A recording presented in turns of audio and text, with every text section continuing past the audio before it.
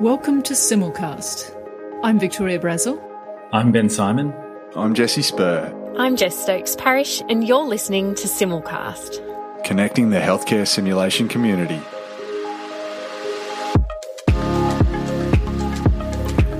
So welcome to Simulcast. I'm Victoria Brazel, and this is the next in our Advances in Simulation collaborative episode. And the title of it is Walking in the Shoes of Our Patients, and I'll talk more about the paper in a minute. But by way of background to this topic, we all know that simulation is one way that we can experience a parallel universe. And for many of us, that's to experience the opportunity to take care of patients in a simulated environment.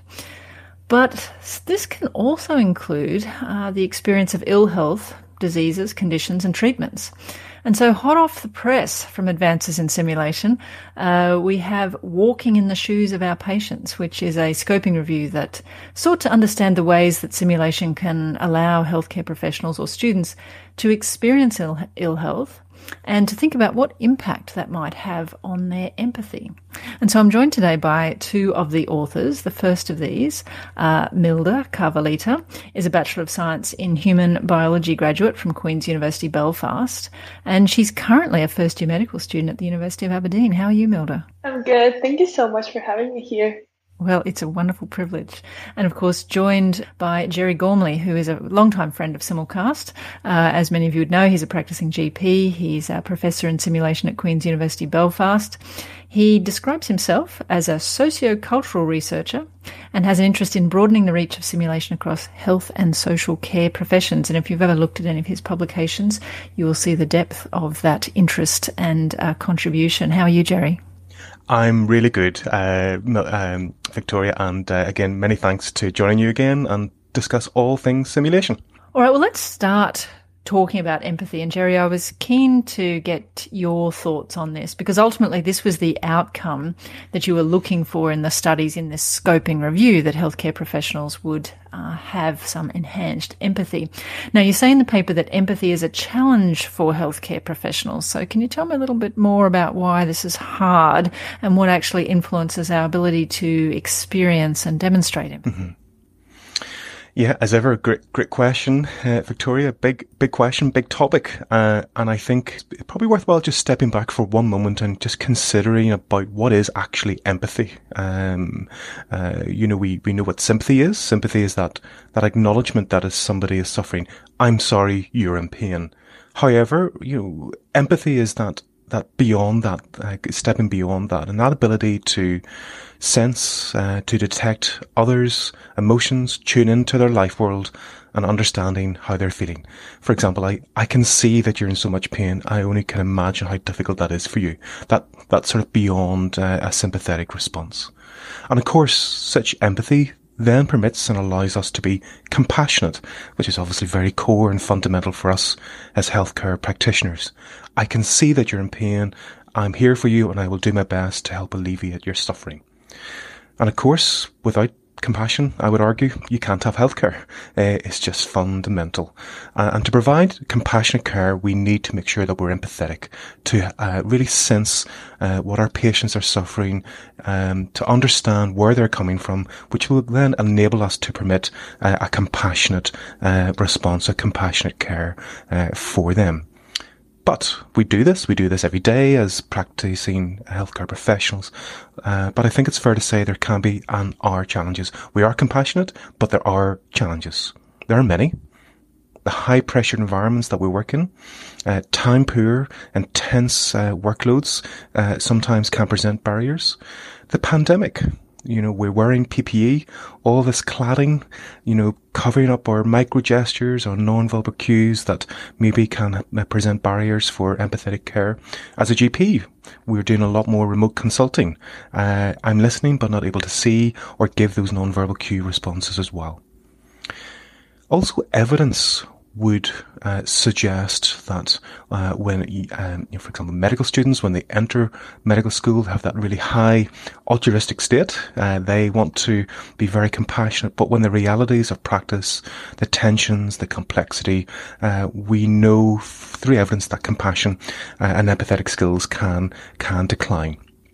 And others argue that this notion of what we call the clinical gaze, Victoria, this idea that, when we see and we react with patients, sometimes we might just see the biological disturbance, but of course our patients have, the emotional, the sociological responses. So it's something that we really want to make sure we want to drive and improve on in our empathetic care for patients.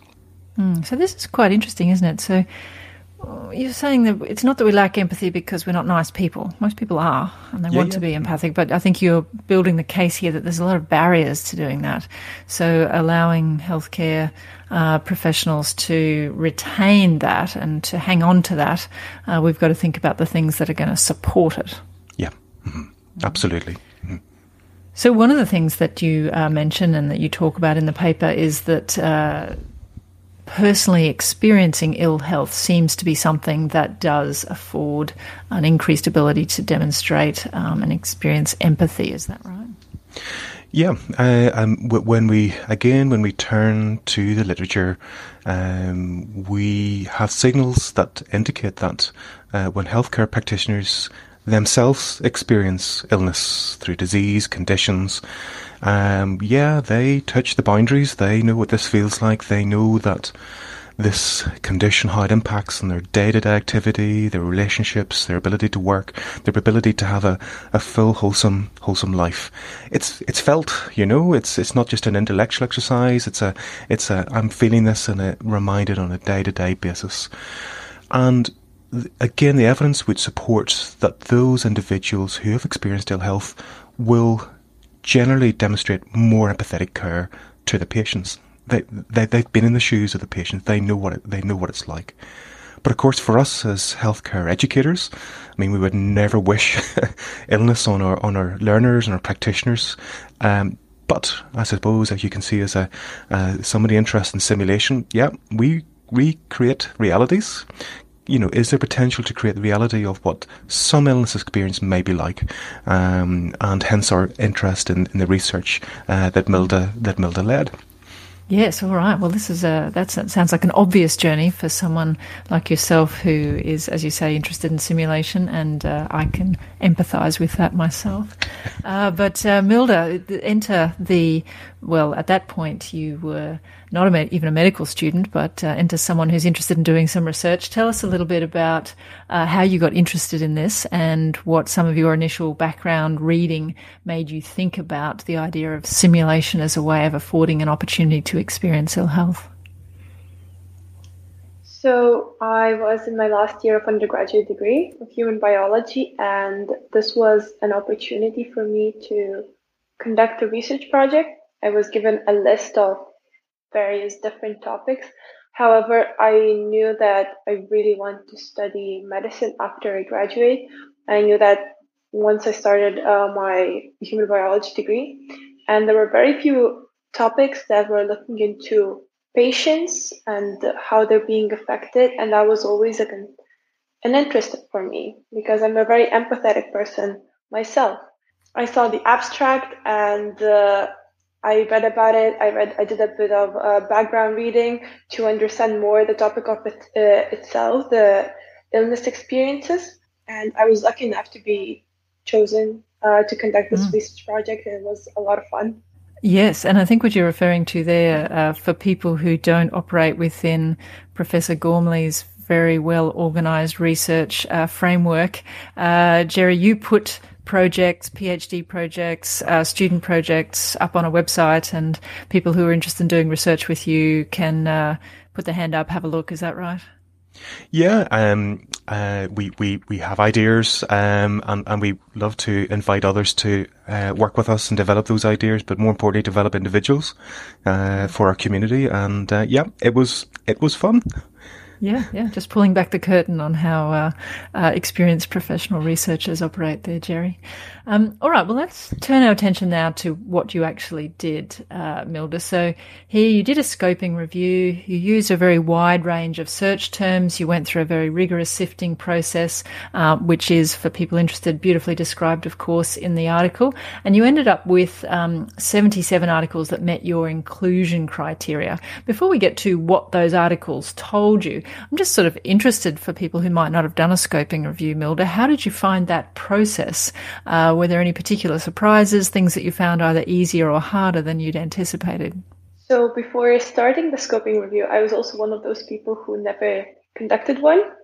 And I discovered it to be very chaotic, but very interesting. It was constantly changing. Coming into the field and just we were considering and deciding, okay, we were going to include this, we need to make some changes.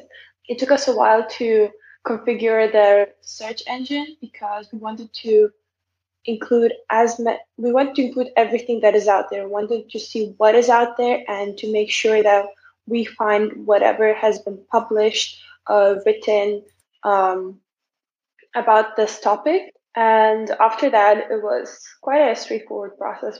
We also discovered that there may be illness experiences with some subsections. For example, you can also look into simulations of social conditions, which also are very important. However, there are so many of them that it's another paper that would need to be published just looking into all of that. Yes, and for people who are interested, the table 1 in the article shows these search terms, and they're everything from different kinds of simulation right through to the kind of perceived emotions as well as the conditions themselves that you searched for.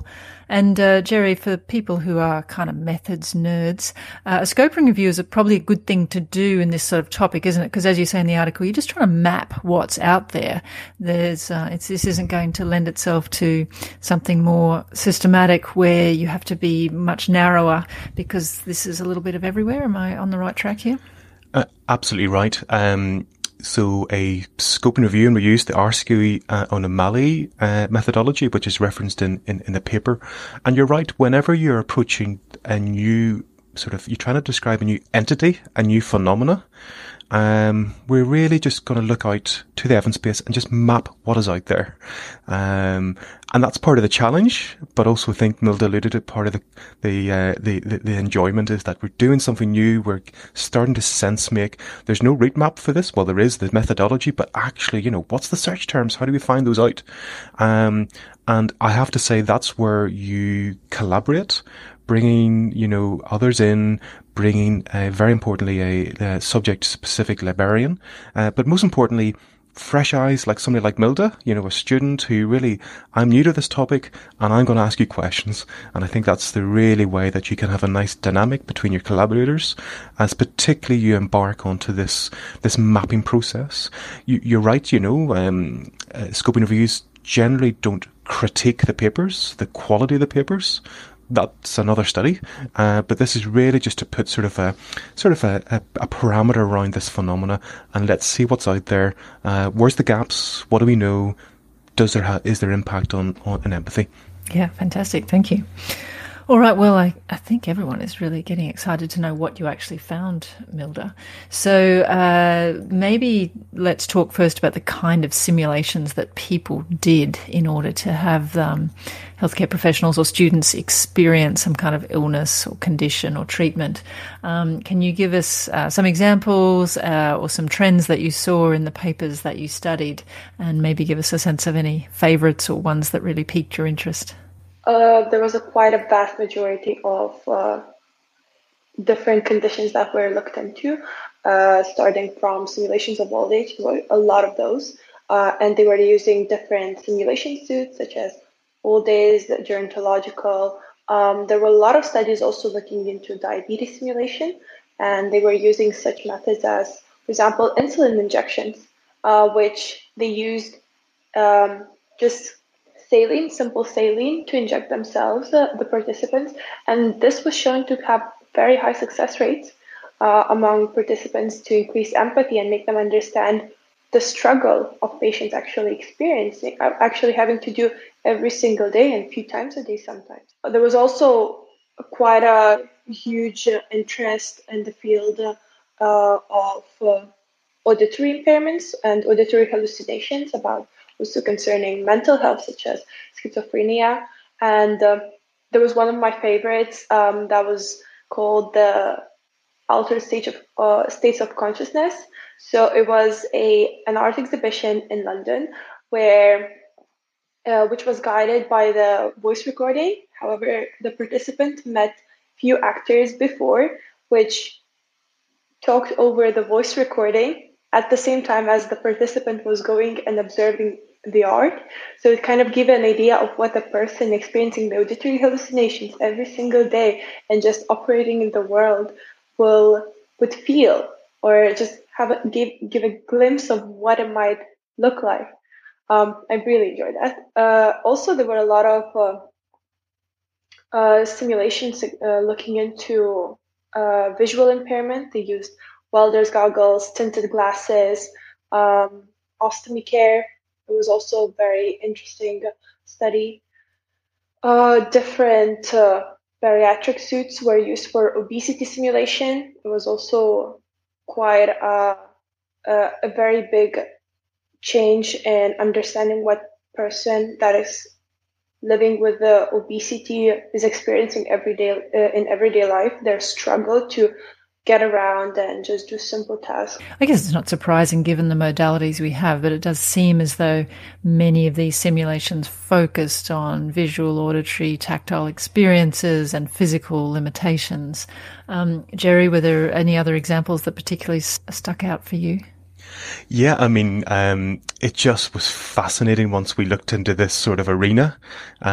We all maybe have some ideas of, like aging suits and things like that. But once you start to see the breadth of what's out there, it really just was like, oh, that's really cool. That's really interesting. And you're right. It's a lot of the techniques were, they use technology, very simple, sometimes sophisticated, as you say, Milda, just a very simple pair of glasses with, they're fuzzed out a little bit. So maybe by cataract or visual impairment to some really, advanced VR experiences. And sometimes just the simple things were the best. About, for example, the visual impairment. Yeah, you get to get a sense of what it's like without maybe having your full vision, but then going about your day-to-day activities. Oh, I can't do that. For example, the aging suits, where, you can imagine how learners put those on, get a sense of the difficulty in joint movement, and limited gait. But when you start to do a task like undo your buttons, open your medicine bottle, all of a sudden that life world starts to open up, albeit in a small way, but it opens up a new sort of horizon of learning. Sometimes also the simple things, for example, I know there's a study where students adhere to a diabetic diet for a day. Really insightful. We tell our patients, this is what you should be doing. What about you trying it for a day? I thought was fascinating. And the one that really got my interest and probably reflects my sort of, kind of social justice background is that, in poverty, can you survive on £10 for a week, $10, $20 for a week? You start to see a different world. Hopefully it gives you a sense, Victoria, of the Yes. really vast breadth. Yeah. There is technology, but not all the time. Yeah, well, we're going to come back to that poverty one as well, Sure. when we talk about maybe some unintended consequences. But before we do that, the first part of this was looking at just what were people doing, but the second part was, and what impact was that actually having on empathy? And so I suppose, Milda, this then, you had to have some way of mapping what sort of outcome measures, how were people measuring things like empathy? And it seems there were a variety of qualitative and quantitative things. There were some scales and some people were having some sort of a valence of positive or negative on that. That must have been quite hard to tease out as well, the impacts. Yes, it was a bit of a challenge to sometimes find out how the impact could be measured, how it was measured, figure out those details. However, a lot of studies used Jefferson's scale of empathy, a lot of qualitative, quantitative, different types of measures, briefing sessions, blogs, just reflective pieces. And that was really helpful because that data was already summarized for us and given in papers, and they were saying that a lot of positive comments came back after the study, or some negative comments were observed, or no impact was detected. Yeah, absolutely. And I guess, Jerry, coming back to your original conversation about empathy, measuring it's not entirely simple, is it? We certainly know when it's not there, but it's also not on a scale of 0 to 100 in a single spectrum, is it? Yeah, you're absolutely right. It's very multi-dimensional. There's cognitive domains to it, to the emotional domains. But I think that was a very astute comment. When it's not there, it's not there, and that's a key aspect. And also, it's also how that individual perceives it and acknowledge it as well. Well, Joe, I'm going to stick with this you here because you mentioned your social justice interest, and I know you're also a deep thinker about both the intended and unintended consequences of what we do in education, in healthcare, in simulation. But I went down a bit of a rabbit hole as I was doing some research for this and discovered that, in fact, some of the groups that we're trying to help by allowing medical students in many of these cases to become more empathic and experience ill health don't like the idea of tokenistically simulating their lived experience. Speak to that for me, Jerry, because I can see where they're coming from. They don't like the idea that a med student for a day wheels themselves around in a wheelchair and thinks they get it. Yeah, great point, and actually really important point to surface. And I get that perspective, that the perception of, as you said, sitting in a wheelchair or wearing a suit for, an hour, how can that even attempt to explore the life world of someone who lives with that illness, lives maybe beyond that with that illness on a day-to-day basis. And I totally get that. But I think for us as a simulation community and educators, we know it's just not about the tech. It's about the pedagogy, but not forgetting that we work in a human discipline. We work with people, we work with colleagues, but we work with people who live with illness, their carers, their family. And where we may have these technology enablers like the, aging suits and various visual impairments, it's how we put the learning science into that, how we frame that with our learners. We're not saying that this is going to be totally like this, but it's going to move you forward in your thinking, hopefully, and how it can advance your understanding beyond that biological, beyond that just physical impairment, to actually how that affects you in your day-to-day activity, simply holding a knife to feed yourself. Those things that we want to open up more horizons for our students. Also very passionate about person-centeredness and simulation, and we are creating realities that reflect the real world. And I may be going to be a little bit provocative here, Victoria, but I think in healthcare there is challenges about the sort of retreat of patients and our experiences. We're more online learning. Our world is simulation. Challenges in clinical arenas now, getting our students placements because of the pandemic. So never more has been our time. We really want to push that person-centeredness in our education. And I know there were some examples of the point of view simulation, where they actually worked with individuals who live with that illness, and they shared their stories, they shared their experiences, and they were integrated, they were woven in to the learning experience. So my reply, really, in summary, Victoria, is that yep, I get it. There is a risk of tokenism. However, as a field of simulators, we know we have to have the pedagogy, but also we've got to have the patients at the centre of what we're doing. Yeah, and I think that's a great argument for thinking about the place of simulation within an integrated approach to an appreciation and development of empathy. And as you say, actually interacting with patients, people who have experiences of ill health, as well as maybe having a simulation experience, as well as approaching the topic in a spiraled way throughout a curriculum. And I think that was certainly my message, is that, yet again, simulation should be seen as part of a comprehensive program and pulled in where it's appropriate, and not be thought to tick the box for, there we go, now deaf empathy is done. Yeah. Yes, very interesting. But for people who are interested, you can benefit from my rabbit hole if you like, and I'll put a couple of references to that thoughtful idea about where do we strike this balance between those things. All right. Well, as we start to pull all this together, I know, Milda, you might only think of yourself as a first-year medical student, but I think you've got some important advice. Where do you think we should take this now? What should educators do? What should researchers do on the basis of your findings in this scoping review? I think that it's very important to now evaluate and critically appraise the data that we found, what is out there, because we know what is out there now, but we need to know what's the quality of the material that we found. Also, I think it would be a very good idea to look into more long-term impact of these simulations, because it has not been explored yet. And I think it would be very beneficial to know not just how the participants feel after the simulation in 1 day or 1 week, but in 3 months, in 6 months, in 1 year. Does it stay, or does it need to be repeated? Does it need to be reminded?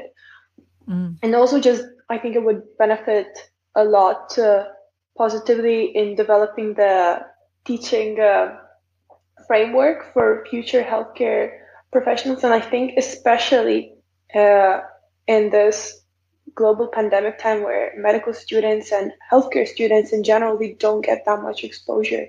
And they really, I feel it from my own experience and from my friends' experience who are just been medical students for 2-3 years now. It's really hard to be more empathetic and more understanding whenever you're just studying everything through online material and you're not really talking to people and you're not getting that first-hand experience of what they're actually going through. I think also inherent in what you're saying is just the very fact that we make this the focus of a simulation sends quite a strong message that we think this is important, and sometimes that can have an impact even on its own. Yes, Jerry, same question. Anything you would add? What do you think are the implications for educators and or next steps in research in the area? Several things, and hopefully through Milda's work that we've really brought to the surface this entity. And you know what, as a healthcare practitioner educator community, here's something else in our toolbox that we can consider, as you say, integrating into our curricula or programs of learning. This is not meant to be a one-off tick box exercise, but, are there opportunities within your programs that we can really raise that awareness of our patients' experience? It's also a voice for those individuals who have illness to really sort of say, look, we're here and this is what we could do, and it's an opportunities to welcome patients on board to help us maybe in a different way to help further advance the development of our young healthcare professionals. In terms of future research, as ever, when you look into the evidence, you come up with lots of questions. This could go off in different tangents. I think you're right. We need to look at critiquing the evidence. We've mapped the contours of the evidence base, but now let's look at what is the impact, and as ever, as you know, what's the unintended consequences. Remember, for example, that you may give somebody lived experience, but that just might strike a chord with their past experience, and a case that happens in all simulation. So this idea of you have trauma-informed care, but let's have trauma-informed education, because you could do that sim 100 times, but there's one person where this really resonates and chimes with them, in maybe in a negative way, and of course, layering on an illness experience in someone has also potentially got risks. So I think we need to really critique the evidence now and say, look, we know what's out there, but how does it work? What's the consequences and unintended consequences?